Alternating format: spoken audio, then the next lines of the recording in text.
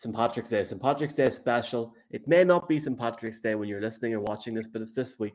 And this is turning in now to a tradition on St. Patrick's Day. I would like to welcome a friend of the show, legend Paul Paps. Now, Paul, I've brought you a special gift, a special surprise. We have the what's changed in your absence. We now have the Nitro Surge machine over here. It's a very funky device. Yeah, You guys have gotten big time since I last checked in. You got sponsors. You're no. You checking? We're not sponsored by Guinness, but yeah, we'd love to be. But here, it's great to have you on. Happy St. Patrick's Day. How are you? I'm doing great. It's great to be on with you guys. It's such a fun time with the NFL right now because it almost feels like, I don't know if you know what college football, like it's the transfer portal and people are just jumping all over the place. This week on my show, the Dan Patrick Show, it's been every day something happened with Calvin Ridley, with Russell Wilson, with Aaron Rodgers. It's like hour by hour. And Paul, like essentially probably the biggest story this week, we had the Aaron Rodgers, we kind of always knew he was staying, but the Russell Wilson trade, that broke last year essentially on your show. That was Russell goes on and he kind of announces that maybe I might be thinking about leaving Seattle. You watched it play out over the last year. Now he's a Bronco. Yeah, Seattle is I'm going to start with the Broncos side of this. You know, their issue was, since they got rid of John Elway, they've been searching for a quarterback. They got Peyton Manning in that weird situation where he hurt his neck, and then he got the number one pick of the draft for the Colts, and Andrew Luck went there. And that worked out for like a year and a half, and they got a title out of it. But the Broncos fixed their problem. Their problem was a high-end quarterback. I don't really care what they gave up for him. I really don't. Draft picks are cute, and people are like, ooh, we got 8 draft picks. But if you don't have a quarterback, I don't know if it really matters. And they have a pretty decent team. The Broncos have a good defense, some nice skill position players. And with Russell Wilson, he doesn't need much more than that. He just needs to be in games and with the ball in the fourth quarter. On the other angle, Seattle, it's not that I like what they did, because anytime you lose a star quarterback, you're doing something wrong, or something is wrong with your franchise. However, I think they thought to themselves, we're going to lose Russell Wilson in 2 years to free agency, or we could lose him 2 years earlier and get a whole bunch of draft picks. So it's like selling the house you don't want to sell, but the market's hot. You got to take what the market gave you for Russell Wilson, and now you got to get to work and find another quarterback.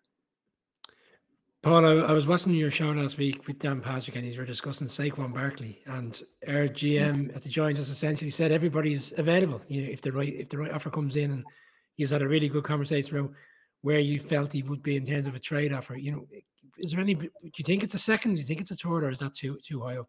Well, I think it's a little bigger than that. The problem with American football, the running back position, is it's such a low value position. When you come out of college, they don't draft you that high because they don't want to spend the money on you, because they can get a running back in the second and third round. If you end up being a star running back, you're trying to get that second contract. And paying a running back a second contract in the NFL is a terrible idea. It's been proven. Derrick Henry got a second contract with the Titans. However, he didn't get a lot of work his first 2 years with the Titans. He doesn't have the mileage, believe it or not, that other guys have. Saquon Barkley was a high draft pick. They shouldn't have drafted him. They had other needs, the New York Giants, in my opinion. And he was a good player for a while. Now he's an injured player. He is a star, air quotes, but he doesn't have value. I think a team can give up a third-round draft pick for him, but then you may say to yourself, well, if he's injured and not doing well, we could have used that third-round draft pick on a college kid and paid him basically nothing. It's really a flawed position financially in the NFL. But Saquon, if I were a team like the Los Angeles Rams, and I had a fourth-round draft pick, a third-round draft pick that I could let go and get him, to me that's like a luxury item for the Los Angeles Rams. You just won the Super Bowl. You're not that great at running back. You're a passing team first, but Saquon could do very well there. Probably a similar mindset to when they went for Sony Michel last offseason. And has a higher version of Sony Michel in theory if he's healthy. Yeah. I'd say Fritzy's a very happy man at the minute, Paul, after the whole Russell Wilson thing. Yeah. Talk to us about the Paul Paps off-season, man. No, not the cozy. I enjoy the cozy tweets like everyone else, but have you been in Vermont much since you were in LA? Oh, yeah. We get a lot of Vermont time. We got a little cabin up there in southern Vermont. I got a basement in Vermont, and it's kind of like it's concrete. It's kind of in bad shape. But what I did was I took a couple TVs and kind of just stuck them up on a wall and got a streaming system. So I've got these 3 about 30-inch TVs that are kind of old, but it's like my emergency football watching room in Vermont. You guys would be proud of me. It's all secondhand furniture. The rest of the house is pretty nice, a lot of plaid stuff everywhere. But I've got this bunker downstairs for Sunday afternoons. And now my friends come down there and watch football. So it's pretty good. But the offseason, I'll tell you one thing about the offseason in the NFL. Sometimes it's better than the actual season because you could be in November and your team's out of it. I'm a Bears fan. November and December are basically exhibition games sometimes for my team. But right now, my team feels relevant. They're trying to make trades. They're trying to reset their roster. So it's 12 months a year. Paul, about a month ago now, you quote tweeted Chris Farley's entrance onto Dave Letterman's show, and it's one of the great entrances. And I suppose I'm thinking that I'm thinking the way Ray Lewis used to take to the field. Right. We don't really see that anymore. The kind of entertainment factor is gone a little bit on that side. Is it all the splash plays that we just focus on now? I think you have a point there. I hadn't thought about it until now. It doesn't seem like the theatrics are there. People celebrate and dance when they make plays, but no one's really over the top. I think maybe people are a little polarized by the reaction on social media. Ray Lewis didn't care what people thought of him. Chris Farley was an entertainer.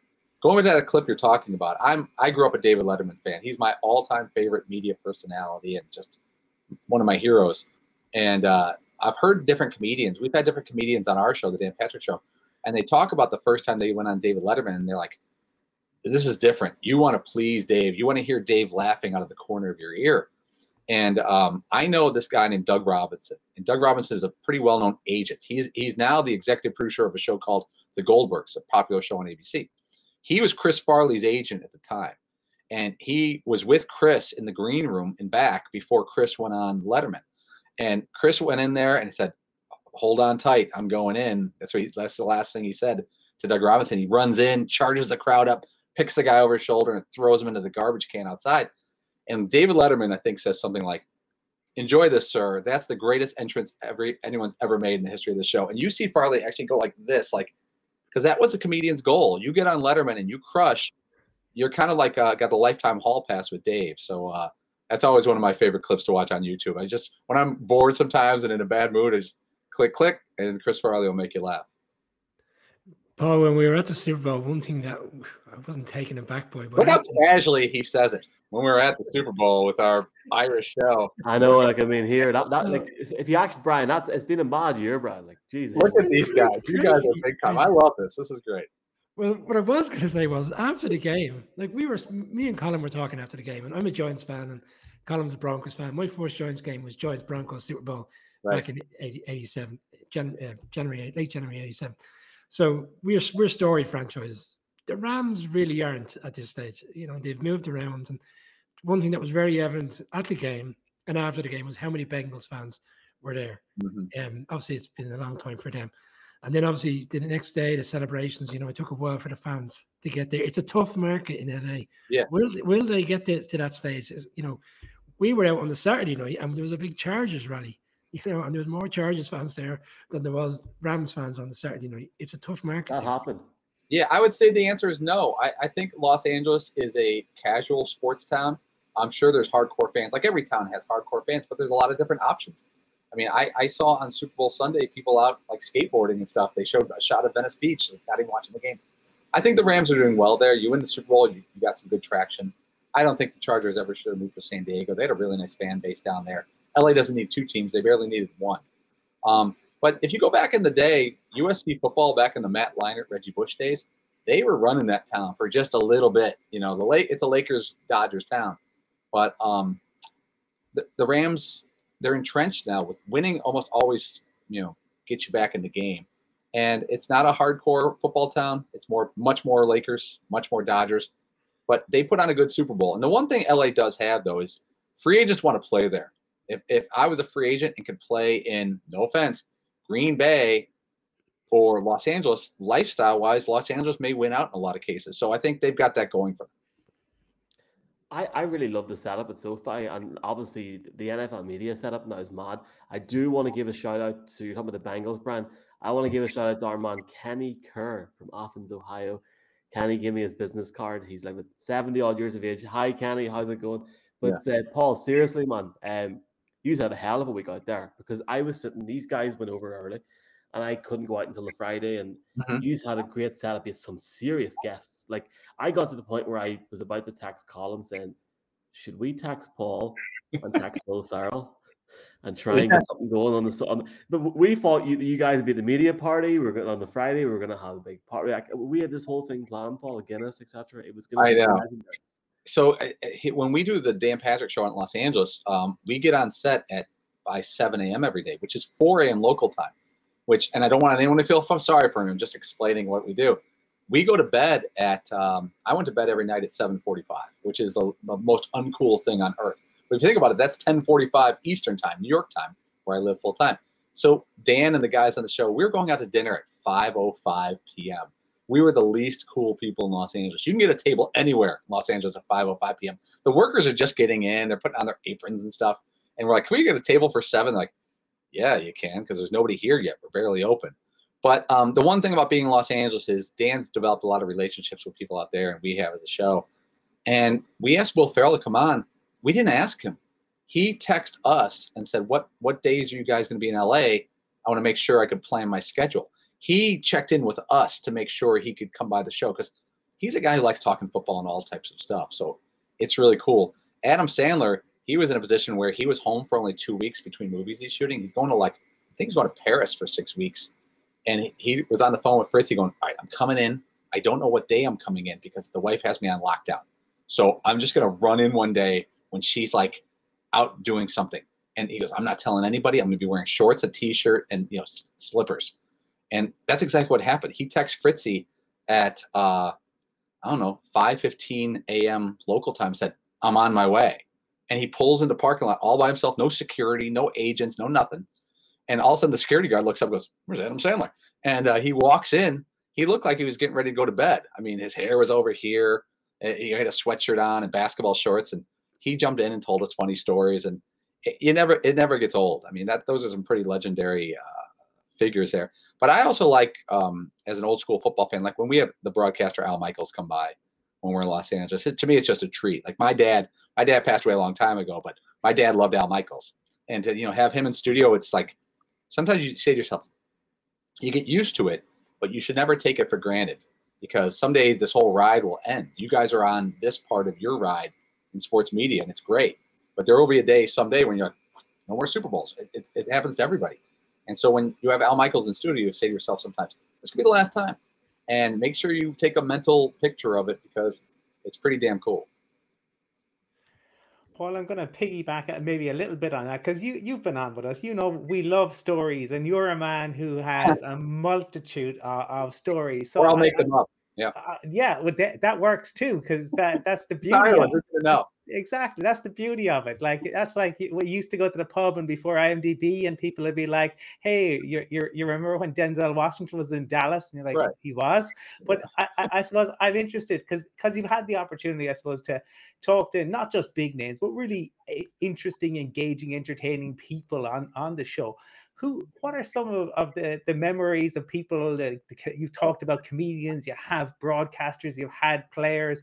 Who are some of the ones that you've really thought, wow, they were really engaging or really entertaining?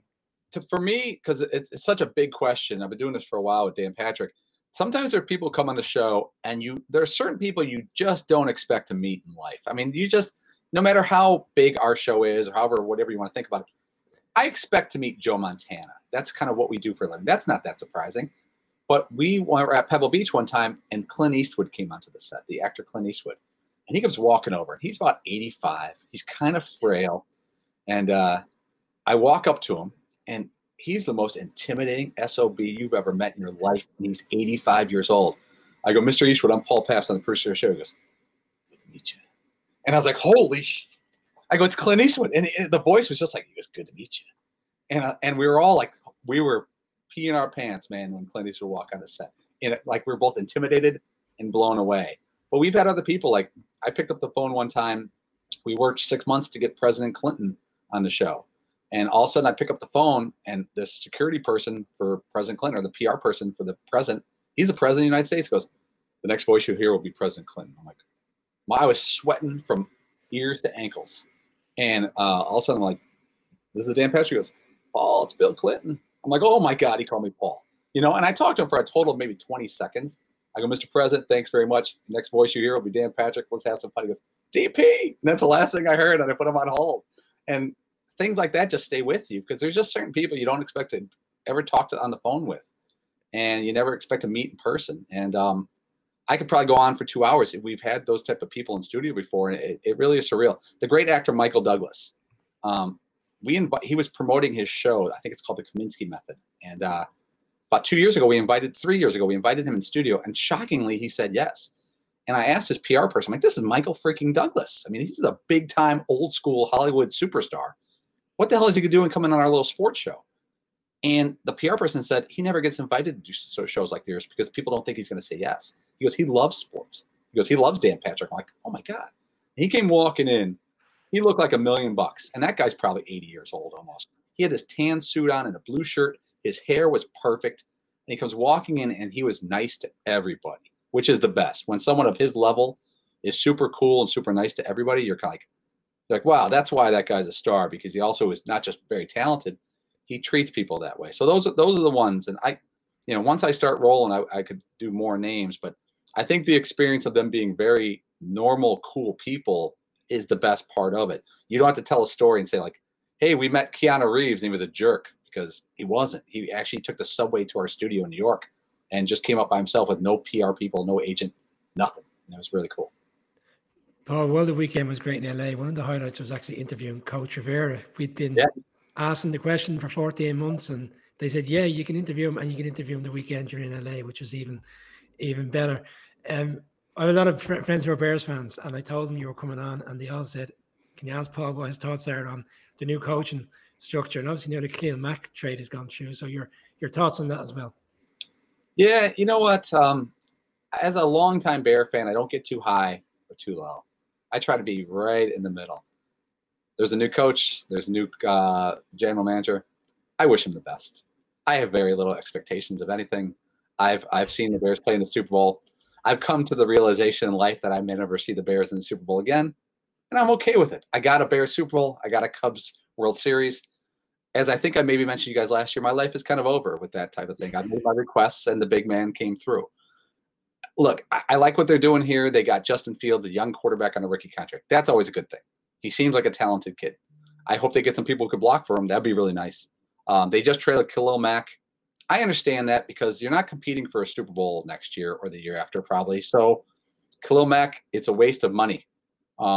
Let's get a couple picks, which we don't have a lot of picks, and ship them out to a team that can't hurt us like the Chargers and move on and, draft a younger, cheaper version of him, hopefully. So as a Bears fan, with Aaron Rodgers in the division for 2 or 3 more years, it's like I'll catch up with you guys in 3 years. And I think maybe then I'll be all back in because I don't think anything's going to happen in the near future. But Paul, the week before the Super Bowl, I said the Bengals making the Super Bowl, having won 4 games this season, gives all us hope. Giants fans, Bears fans, all these teams. Well, I think it comes down to every once in a while you catch a great quarterback, a superstar quarterback. And Carolina Panthers did with young, uninjured Cam Newton. They went to the Super Bowl 4 years later. Look at the Bengals had a pretty decent team, and they got this young kid who knows about winning. He won with LSU. And it's basically the league is can you master the quarterback position? Look at Patrick Mahomes, man. Nobody thought he'd be this. The Chiefs, other teams could have drafted him. There's, 14 teams that could have drafted Patrick Mahomes? He was not that highly thought of out of college. You stumble sometimes into things, and there it goes. You're a Giants fan. I actually think Daniel Jones is a pretty decent quarterback. I don't think he's as bad as people make him out to be, but I don't think he's a superstar. And so they're in a position now where how much patience do they have with unless you think he's going to be great? Because if not, you pull the plug. Look at it. If you go back to the Chiefs, they had Alex Smith coming off a Pro Bowl appearance, and they moved on from him. They said, "Hey, we got to search for the highest end guy and keep that guy for 12 years." So that's kind of where the Bengals are. They somehow got Joe Burrow and Jamar Chase, who put those together, and you should have a really nice decade ahead of you. We're going to be rude and try and do a couple of rounds each year before we go. Don't worry. We're going to try to keep it mellow. Paul, Pat Fitzgerald, Paul Pops, Northwestern, Dublin, August. You flying over, yeah? I don't think I'm making that one, but it's good because people say I look like Pat Fitzgerald, the head coach of. If I had about 20 more pounds on me, I've seen the picture. Yeah, I'm not that big of a guy, but I've got the broken nose like Pat Fitzgerald. I just didn't break it playing football. Someone punched me in the face like in 1994. But yeah, I think, you know what, the funny thing is the next time we go to Ireland, I hope it's with the Dan Patrick Show guys. I don't know if you heard this one. A couple of years ago, we were talking about going to Ireland and going to the Guinness storehouse and the brewery and all that stuff. And we were in the middle of a show talking about it. And Dan's like, we got to go. We got to go. Dan's never been. The other three guys on the show never been. I think I've been to Dublin 3 times. And we're like, okay, we got to go. We got to go. Will Ferrell, the actor, was listening to our show that day. And he has our hotline number for actors and guests and celebrities and whatever. And we had about an hour later, we have Jason Sudeikis on the show. He was promoting a movie that he was in. I'm not even sure the name of the movie. Or he may have been promoting the first season of Ted Lasso. And we're in the middle of the interview with Sudeikis, and the hotline rings. I pick it up. I'm like, the Pat Show is Paul. He goes, Paul, it's Will.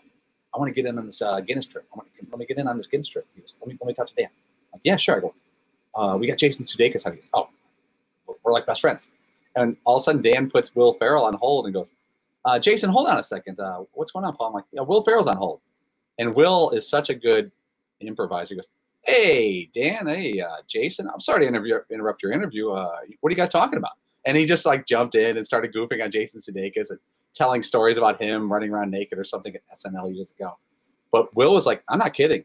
I'll pay my own way. I'll pay your way. He goes, I want to go to Dublin for a week. And so Will, to my knowledge, Will still hasn't gone. I know he went to England a couple of years ago, but I don't think he's been to Ireland. I got to double check on that. Well, open invitation, obviously. Obviously, you got to. What is it? A president, prime minister, whoever's in charge over there. Tell them to do like a declaration and just invite Will. I mean, Biden's basically Irish as well. I mean, just do it in like July or August and give us like a week's heads up, and we'll have a crazy time. That'd be great. Will Ferrell for a week in Dublin. The content would be great. Absolutely. But Paul, I want to take you back to last week and the tragedy of the pizza and the cheese and what happened. And what I'm wondering is, have you, like, for viewers that who mightn't have seen, Paul had an incident with the pizza and the cheese. About a third of the cheese was off the pizza. Well, I'll explain it this way, and I'm going to ask your guys' opinion. And when you guys order a pizza and it's delivered to your house, I'm pretty loose about stuff. If it shows up, it's great. My wife opens up and she goes, ooh. I go, oh, like a good ooh? And she goes, no. 1/4 or 1/3 of the pizza had slid off like a lava flow and was basically off the pizza and kind of congealed in this corner of the box. And I was like, She goes, do we ask for another one? I'm like, I don't know. I mean, it's a little hot. They probably slid it on the chair in the car, and it's no big deal. And but she asked a question. I'm like, yeah, we keep it. We kept it. I just did some excavating and like putting down mulch. I just put the cheese right back and we just went to town. And but I posted it, said, what would you do here? How would that work with you guys? Let's say you were thinking about sending it back. In America, that seems like a dangerous proposition. I mean, I'm just wondering on this though. What I was wondering was, have you ever had this happen with it where you've ordered a pint of Guinness and you got a bad head on the Guinness, and have you ever been in that position where you've had to make that decision? That's a good question. And here's the thing: when I learned how to pour Guinness properly, and then I went to the storehouse and really learned how to pour it properly. When you go to a pub and you see someone pour a Guinness improperly, I think it gets in your head and you think that the beer is not going to be as good. It's pretty much going to be the same beer, but the experience has been cheapened in some way. It's like missing the first 5 minutes of a football game. Like I've gone to they pour it all the way to the top on the first pour, and you're like, oh, it's going to spill over, or there's too much foam, and you're like, oh no. And the last thing a bartender wants to get is advice from some moron on the other side of the table. But I think I'm like you guys, a little bit of a Guinness elitist when I go into the pub and watch them pour. Brian O'Leary, Paul, below us here, Hollywood Park Casino in Yeah, I was just about to say, had an experience with Guinness, Brian, if you want to maybe. We arrived at me and Mark, who's not here this evening, we arrived around 9 o'clock LA time, and that would have been 5 o'clock in the morning Irish time. So I just said, look, we need to stay up as long as possible. So I asked the hotel, and they said, "Oh, the casino around the corner is open." Went in, saw the bar, saw the Guinness, and I said, "Fantastic! I'll have a Guinness, please." And I took one sip and went, "This needs to be returned ASAP." Okay, so was it flat? Was it like just wrong? Combination of everything. It was flat. Didn't taste anything like Guinness. It quickly got returned. However, Paul, I haven't told Brian this. Mm. Brian, Mark, and Colin all went home early on the Monday after the game. So I was sitting in the casino by myself. What did I order, Brian? A pint of Guinness. Same casino. casino. It was lovely. It was creamy. It was lovely. It was grand. Do you know what? It was easier to drink. It was like light. I don't know. It was nice. But I think you had a bad barman in that casino. I don't know what happened or what. Yeah, I wonder because like I know I bartend a little bit. Sometimes if the lines aren't clean, stuff gets in there, and it could be kind of junky and can give a flat taste to the beer. If someone doesn't tap the keg properly, a lot of the CO2, a lot of the pressure can come out, and little things like that can ruin an entire keg of beer, which is a tragedy. Paul, the guy had no understanding of what I was talking about in terms of when I said to him about how is this point being pulled. So I quickly ended the conversation and reordered another drink. Oh, so you were grilling him. You weren't just saying have a Coors Light. You were giving a full court press. Yes, I was. The pizza thing, though, going back to this pizza thing, I was going to. Brian, I'm not sure if you've seen Paul's pizza, but Paul, and I mean this in a loving, caring way. Yeah. As somebody that lives in the countryside, just outside of a town, population of about 15,000 people, we have a takeaway, we have a Domino's, and we used to have a Papa John's, which is now gone. It was the only Papa John's in Northern Ireland, but that's a whole discussion for a different podcast. There's the pizza. Paul, for me, the pizza was fine, Paul. I was like going, come on, man, that pizza's but man, the replies in that tweet, Paul. Oh, well, people replying to that. Sometimes I don't. There needs to be a font on Twitter for sarcasm. Like I wasn't suggesting that I can return it. I was asking people's opinion of the situation, and I got thousands of replies. But people are like, dude, get over yourself. It's a good-looking pizza. I'm like, I just asked a question. I'm not anti this pizza place, but like people do get very upset and they don't understand. It's just like an experimental question. But you know, I live outside of New York City, but we live really close to a town called New Haven, Connecticut. And that may not be too well known where you guys are, but that's where Yale University is. That is a hotbed of pizza. No pun. It is kind of coal oven fired pizza with a kind of a medium to thin crust, and it's definitely kind of like char around the pizza and on the underside. It's really popular. I used to live in New Haven when I worked at ESPN, and I lived on. There's a street called Worcester Street. It's got 4 high-end pizza places, like high-end, world class. People would come there, and it got kind of busy. I hadn't been down there in a while. I went back on a Saturday afternoon. There was lines. There was traffic. It's like become an American tourist destination, New Haven, Connecticut. And if you don't plan accordingly, you could be waiting like 2 hours for a pizza. It's almost like it's gotten not played out because the pizza's so good, but it's a tourist destination in America. There are people from all over the place. It's pretty neat. And I used to live on the backside of some of these pizza places, and they're pretty high end. They're pretty good stuff. Final round of questions, right? So we'll all get a good question in here. Can I just firstly say, Paul, finally, before I get my question, and the thing that has changed since we last spoke is we can now visit each other's countries, okay? Which is a good thing. Yeah. I had the very lucky thing of going to Chicago there before Christmas. Jesus, what a city, lad. I mean, like, boy, Chicago's unbelievable. Like, Paul, let's just start off here. Lou Malnati's for a start. But, and to be fair, the Bears organization have been top class to and I have to say that they're fantastic. But seriously though, and you've sort of answered it. Are you going to come over this year, do you think, to Ireland, or are you just going to sit on the Saturday during college football and send me put up pictures of lovely deli sandwiches and annoy me when I'm hungry at like 4 o'clock Ireland time on the Saturday, or what's the plan? I would like to get over in winter. I've only been to Ireland in spring, summertime. I've never been in fall, winter, so that'd be cool. Chicago's really, I don't know internationally what people think of it, but a lot of people are like, I got to get to New York or Los Angeles. Chicago is a lot prettier of a city, in my opinion, than Los Angeles. There's maybe bigger, more to do in New York, but Chicago has that coastline of Lake Michigan and the big buildings. It's a really good-looking city, and Lou Malnati's Pizza, the place you mentioned, there's a handful of them in Chicago.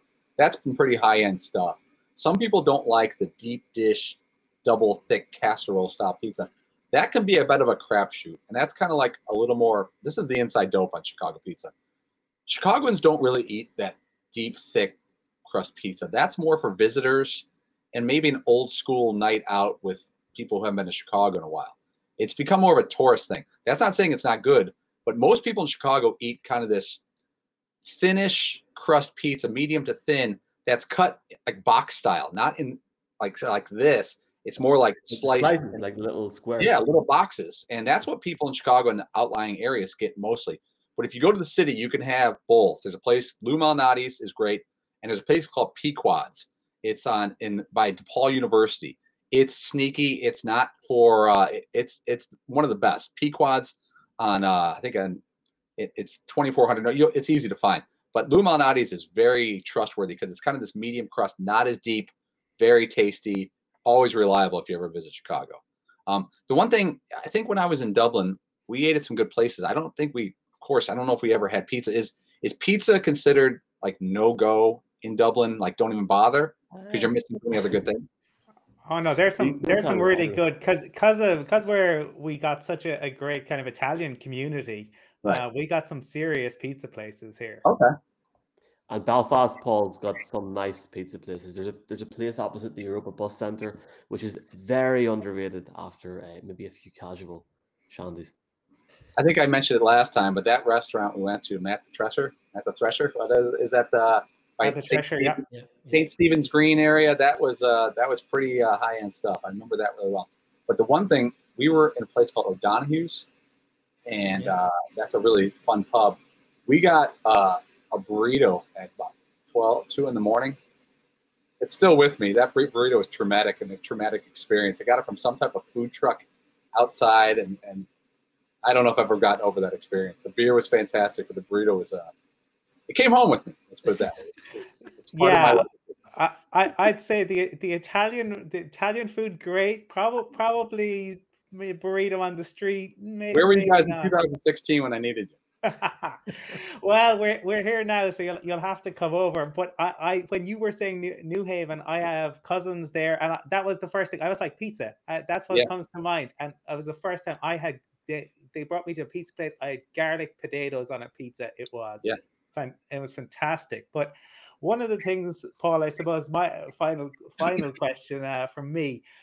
Following you, obviously, on Twitter during the season, and you appeared to enjoy, like many of us, but me in particular, Deebo Samuel. How much fun was Deebo to watch this year? And he could do anything. Has Deebo kind of changed the game a little bit? Are we going to see great entertainers doing a whole lot of different things now? Well, I think he's a unique player. I've liked him for a couple of years now. And, I think if you're a Niners fan, you know all about the guy. He never really got his due because in college he was not a huge name. And I watched him last year and this past season, at the start of the past season, he was carrying that team, literally, not figuratively, but he was carrying them, running the ball, catching the ball. He battles for every yard. He never goes out of bounds. He's kind of a throwback player. He'll do anything. Like his number should be X because he plays every position on that team. And I think he started to get his due the second half of the season. And there's certain players like that. I think Jamar Chase is like that for Cincinnati, where he can play running back. He's not just a wide receiver, catches the ball and gets dragged down and really easy. Deebo Samuel's a handful to deal with. And, I like on the Dan Patrick Show, sometimes I'll pick a few guys who I think that aren't getting their due, and I'll try to bring them up a little bit more often with Dan in the show. And, Dan knows his football. Other guys know their football. But I think local fans in San Francisco or whatever town you're from, when you hear your player getting mentioned on a national show, you're like, yes, someone's realizing what we have here. And I think that's, if you consider yourself a football aficionado like we do, you can't just talk about Tom Brady all the time. You got to talk about Deebo Samuel. You can't just, mention Dak Prescott all the time. You gotta get to the next level athlete and say like, okay, Aaron Jones, the running back for Green Bay Packers, he's just as important as anybody. Nobody talks about him on a national level, but the guy catches 70 balls and runs for 1,200 yards. He's severely underrated. And everyone talks about him as the best running back in the league, and I would take him as much as anybody. So I like kind of talk about those second-tier players if I can. Paul, it's a long off season, but this week, like March Madness, free agency frenzy, whatever you want to call it, this week is always crazy with players going here, there, and everywhere, and crazy money being passed around. How does the Dan Patrick Show prepare for a week like this? Is it essentially free agency predominantly, or will the new MLB, in terms of the contract news this evening, be the topic of conversation? The best thing for us is when stories break live on the air. We were doing Tuesday's show, and we were discussing Aaron Rodgers. I think it was Aaron Rodgers. It was that was Tuesday, correct? That he agreed. Tuesday around 11:28 Eastern. Right. Yeah. It was about 10 o'clock that morning, and we were going our second hour. I go, you know what? I go, this Aaron Rodgers story seems like it's close. I had no inside knowledge. It just felt like, by hearing what the NFL experts were saying, that it was going to be done in the next 3 or 4 days. I go, why don't we do our official picks next hour, where we think he's going to end up? Let's do it before, because once it's over, it's over. The story's over once he decides to stay. So when the story broke on the air, we had Nick Wright. He's on Fox Sports on the air as a guest with Dan Patrick. I'm in the producer's chair. One of the things I like to do, if I can, on our show is to surprise Dan with the news. Not just like, here, Dan, here's an email, read the news. I like to see his reaction live. And I think that's a great thing to see on TV. Dan, I think, trusts me that I'm going to do it in the right way. I'm not going to put him in a bad position. So all of a sudden the guys in the room go, hey, the Aaron Rodgers news just came. Dan's not really on his computer. Dan's focused on the guest. He's discussing the guest. And so I go into Dan's ear. I go, Aaron Rodgers made his decision. You want me to tell you on air? You get the reaction. He goes, just give me a little head nod. And Dan turns and goes, Paulie, what do you got? I'm like, Aaron Rodgers had decided to, and I strung him along a little bit, stay with the Green Bay Packers for 4 years. And they go, oh, and it's neat to see the real reaction. And it's fantastic. And we don't get lucky like that every day. But I remember years ago, it was Brett Favre. I think I maybe mentioned this on your show. Jay Glazer from Fox Sports calls me during the show. Says, put me on right now. I got a monster story. Put me on. And I go, what is it? He goes, Favre's retiring. He's retiring from the Packers. I'm like, just nobody has this. Put me on. And I was like, oh, put him on the air. And I told Dan, I go, Jay Glazer has a bomb. I go to him now. And we didn't tell Dan what it was. And so Dan's reaction with the Favre story was real on there. He goes, oh my God, like, he put his hands on his head. And I think as a producer, that's my job, is to, because at home, if you're driving in your car or you're watching on TV, when you see a story, you go, what? You do whatever. It's pretty cool to see Dan Patrick do that. It doesn't happen every day. It doesn't happen every week, but it's super cool when it does. It's great to see your show grow and grow even more. Obviously, Peacock in the States. Thank you. And NBC owning Sky over here. Hopefully, I can't speak for Sky, but hopefully, maybe with Peacock, we now have Peacock a little bit on TV here. Yeah. Hopefully, that can go on the NFL channel alongside some of the NBC content this season. Let's see what happens. We'll try and see what we can do there. But Paul, seriously, man, and we said it off air, we'll say it on there. It's been great to get you virtually. Hopefully, we can meet up for a few pints this year, maybe in Vermont or in Dublin. We'll see the crack. But just honestly, thank you so much for the support that you give us. And if it wasn't for people like you, we wouldn't be here at the minute. So obviously, well, I think what you guys are doing is important. The NFL needs you only need 1 or 2 shows in a country to serve the community. There's lots of people in Ireland and England that grew up watching BBC back in the 80s and 90s, and they want some football coverage. And, someone's got to do it. Everyone sits around and goes, I wish there was a show. You guys said, let's do a show. Let's just do it. And I'm sure you've noticed over the past 2 years that there's a demand for it in your country. And, the cool thing about you guys is that, there's people you might be able to get on your show. Like, I think you can get the commissioner of the NFL on your show someday. They want to grow the show in Ireland. And if I were the commissioner, I would go on your show. And then that would get a lot of coverage in Ireland and serve his purpose of growing the show. If there's a show in England, they should do the same thing. But I'm sure I'll see you guys in Arizona next year for the Super Bowl. You guys will be the big sets and you'll be the big sponsors. I don't have time for Paul anymore. We got, we're going to have Pat Mahomes on the show and all that kind of stuff. Oh, come on. Here. Pat Mahomes, he could be preparing for a Super Bowl. If we're going to start this whole jinxing thing. No, Paul, seriously, man. Like seriously, and just continued success. And thank you so much for the continued support, because it really helps us massively. And yeah, we'll definitely meet up at some point. But seriously, happy St. Patrick's Day. No firefighter antics this year. Yeah, it'll be fine. Yeah. Not getting punched in the face this year. At least, that's the plan. That's the plan. That's the plan. Happy St. Patrick's Day, fellas. Thanks.